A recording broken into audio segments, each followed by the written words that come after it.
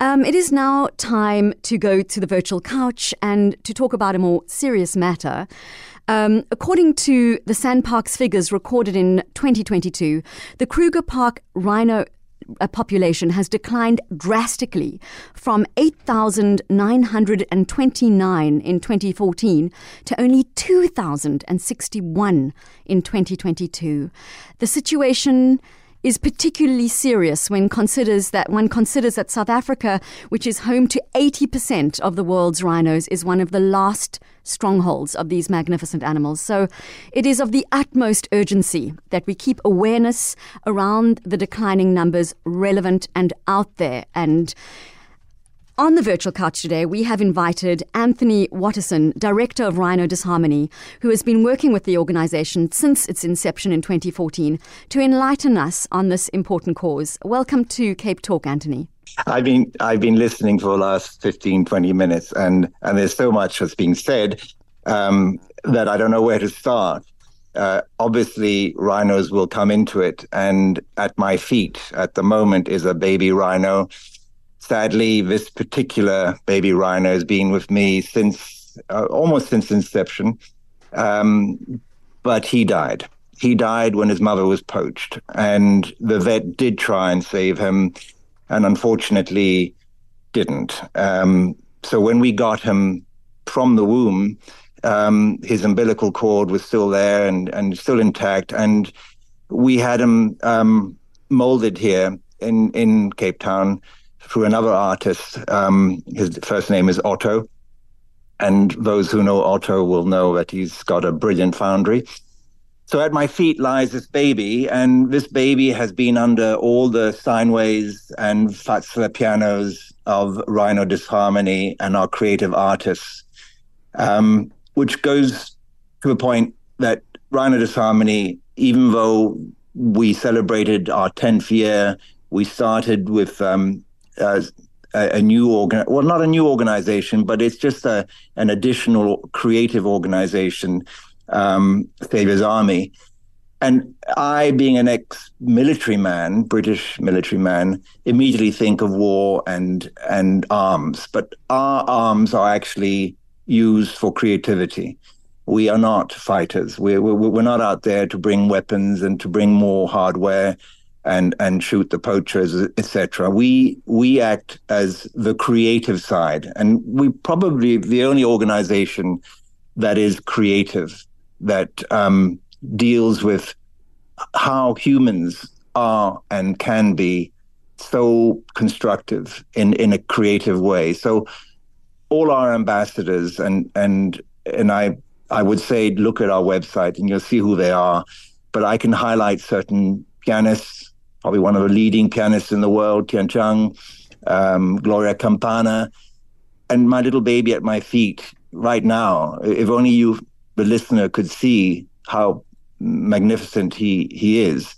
And he hasn't changed for the last 6 years because he's a molded version of the baby, of the actual baby. It's really quite heartbreaking, the way that you describe it. It is. Well, he's here. I mean, I'm touching him, and I brought him to one of the schools here where my daughter was, and I've got a picture, a really, really touching picture of all these little hands touching this baby in a circle. And you don't see the baby anymore. You just see these little hands, or, almost all of them in tears when they knew what it was. And he, whenever I have a concert, which is, we plan to have at least one a year, Rhino Disharmony creative musical, and he sits on stage. And we had at that same school I just referred to, we had a dancer called, I'll give a first name, Campbell, who was the goddess of the moon on this particular performance. And she's dancing away beautifully to the tune of Tian Chang, who's our creative pianist. And she stops in her tracks when she sees this baby and realizes that she is responsible as goddess of the moon for lighting the tracks of these poachers who poached. And they usually poach at full moon because they can see where they're going. Unfortunately, we have tried many different ways to prevent poachers from poaching. And we've tried poisoning the horn so that whoever uses these horns dies or certainly has a miserable time. We've cut the horns, and that at the moment seems probably the best thing. But unfortunately, the poachers will still kill the animal. They don't care. They don't care about stats. They just care about catching and making their life a bit better, because what they get paid is a pittance compared to what the end user pays for this insignificant and ineffective way of trying to resolve their issues, their own issues. And that could be, I can go for extremes like sexual, or it could be cancer, or it could be anything else. It doesn't make sense. Unfortunately, the horn is keratin. These people that need to kill an animal or take the horn from a rhino might as well just eat their toenails, and that will be better for them. What systems? Because it's the same. It's keratin. What systems, Anthony, have been put in place to clamp down on poachers, other than removing the horn and what you've already mentioned? Well, I think we're slightly archaic in our methodology. Unfortunately, every time we increase, and I say that in general terms, but every time we increase a defensive mechanism, the poachers who sell their horns for about $70,000 a kilogram to the end user, that is, predominantly, and I'll name the states, Chinese and Vietnamese, because of their beliefs. It's been around, Chinese medicine has been around for 2,000 years. Now, obviously, with time, and it's slow, but with time, they are beginning to use it more and more socially, but still don't believe that that the poachers are killing the animals to get that little extremity of insignificant use. And the end user then puts it in powder or serves it to his friends and states this is horn. Or you get these silly, spoilt individuals who wear them as decoratively. And they cut these horns to shape bracelets and necklaces and cups and goblets and things like that. And a film that was done fairly recently interviewed one of these carvers, shall we call him that, and he was completely oblivious to the fact that the animal had been killed so that he could carve on this particular horn. It's very sad. It's very sad that most of the horns that do go out are from dead animals, and they've been killed just for that little extremity of absolutely no use at all. An aspirin is better than a piece of horn. So I get really angry, and I'm looking at this baby now who died for poaching reasons, and I wish that they'll see it on the website, I'm sure, but I wish they could see this baby in his perfection. It's almost heart-wrenching when I look at him, immobile. But by extraordinary circumstances, when I went back to its source, where he was killed, the first rhino I did see was his older brother. Right. But in any case, yes, I hope you're not hearing the incoming call. No, I'm not. Anthony Watterson is my guest. He's director of Rhino Disharmony. He's talking to us about the Saviour's Army, which is a campaign to create further awareness about rhinos and saving them from extinction.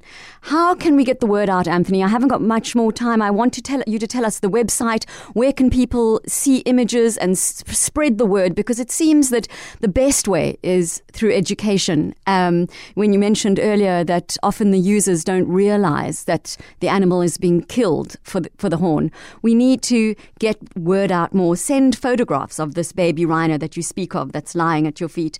People need to see so that they can understand better. So do you have platforms and websites that you can give us so our listeners can go and find out more and share more about this campaign, the Saviour's Army? I agree with you fully, and probably the easiest system is to get through on Rhino Disharmony.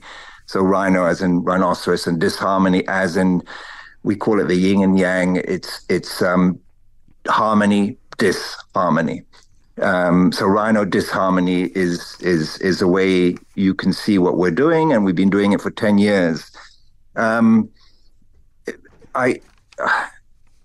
look at this baby, and it's just, I mustn't look at him. But in any case, we have a lot of creativity in Rhino Disharmony, and last week we had our 10th anniversary where we launched this environmental creativity that we are doing, and every year we try and associate with newcomers who can be of use to us, to the environment, to everyone. And the most recent partnership, if you want, was with La Lela. Yeah. I don't know if you've heard of La Lela, but yes. La Lela is all over the place now, particularly Zimbabwe and South Africa, and they take in these children who are just not able to afford anything but go to school and go home. And La Lela takes them in between school and home before their parents come home from work. The children are taught all about environmental issues, particularly about rhinos.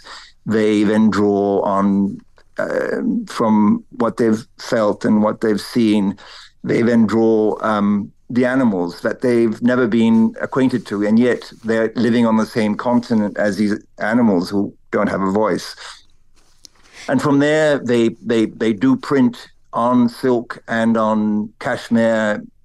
Sadly, not in South Africa. It goes out, it gets sourced out, but then the distribution of these beautiful items get sent all around the world. So they go to New York. We've actually had La Lela on the show before, and they're a fantastic organization. Okay. That's wonderful. Will Rhino Disharmony be benefiting from the partnership in what way? Only through educational. Through education. It's only for education. That's fantastic. And this partnership that we have. So every year we do try and have a partnership with something that might be of use, something that might help the environment, something that highlights that these animals need protection. Thank you, Anthony. Thank you so much for your time today. My guest is Anthony Watterson, Director of Rhino Disharmony, talking about this new campaign, The Saviour's Army. If you'd like to find out more, you can go onto their website and find out more, watch the video, see the images and all the artists who are involved and all the ambassadors, and spread the word about this very important cause.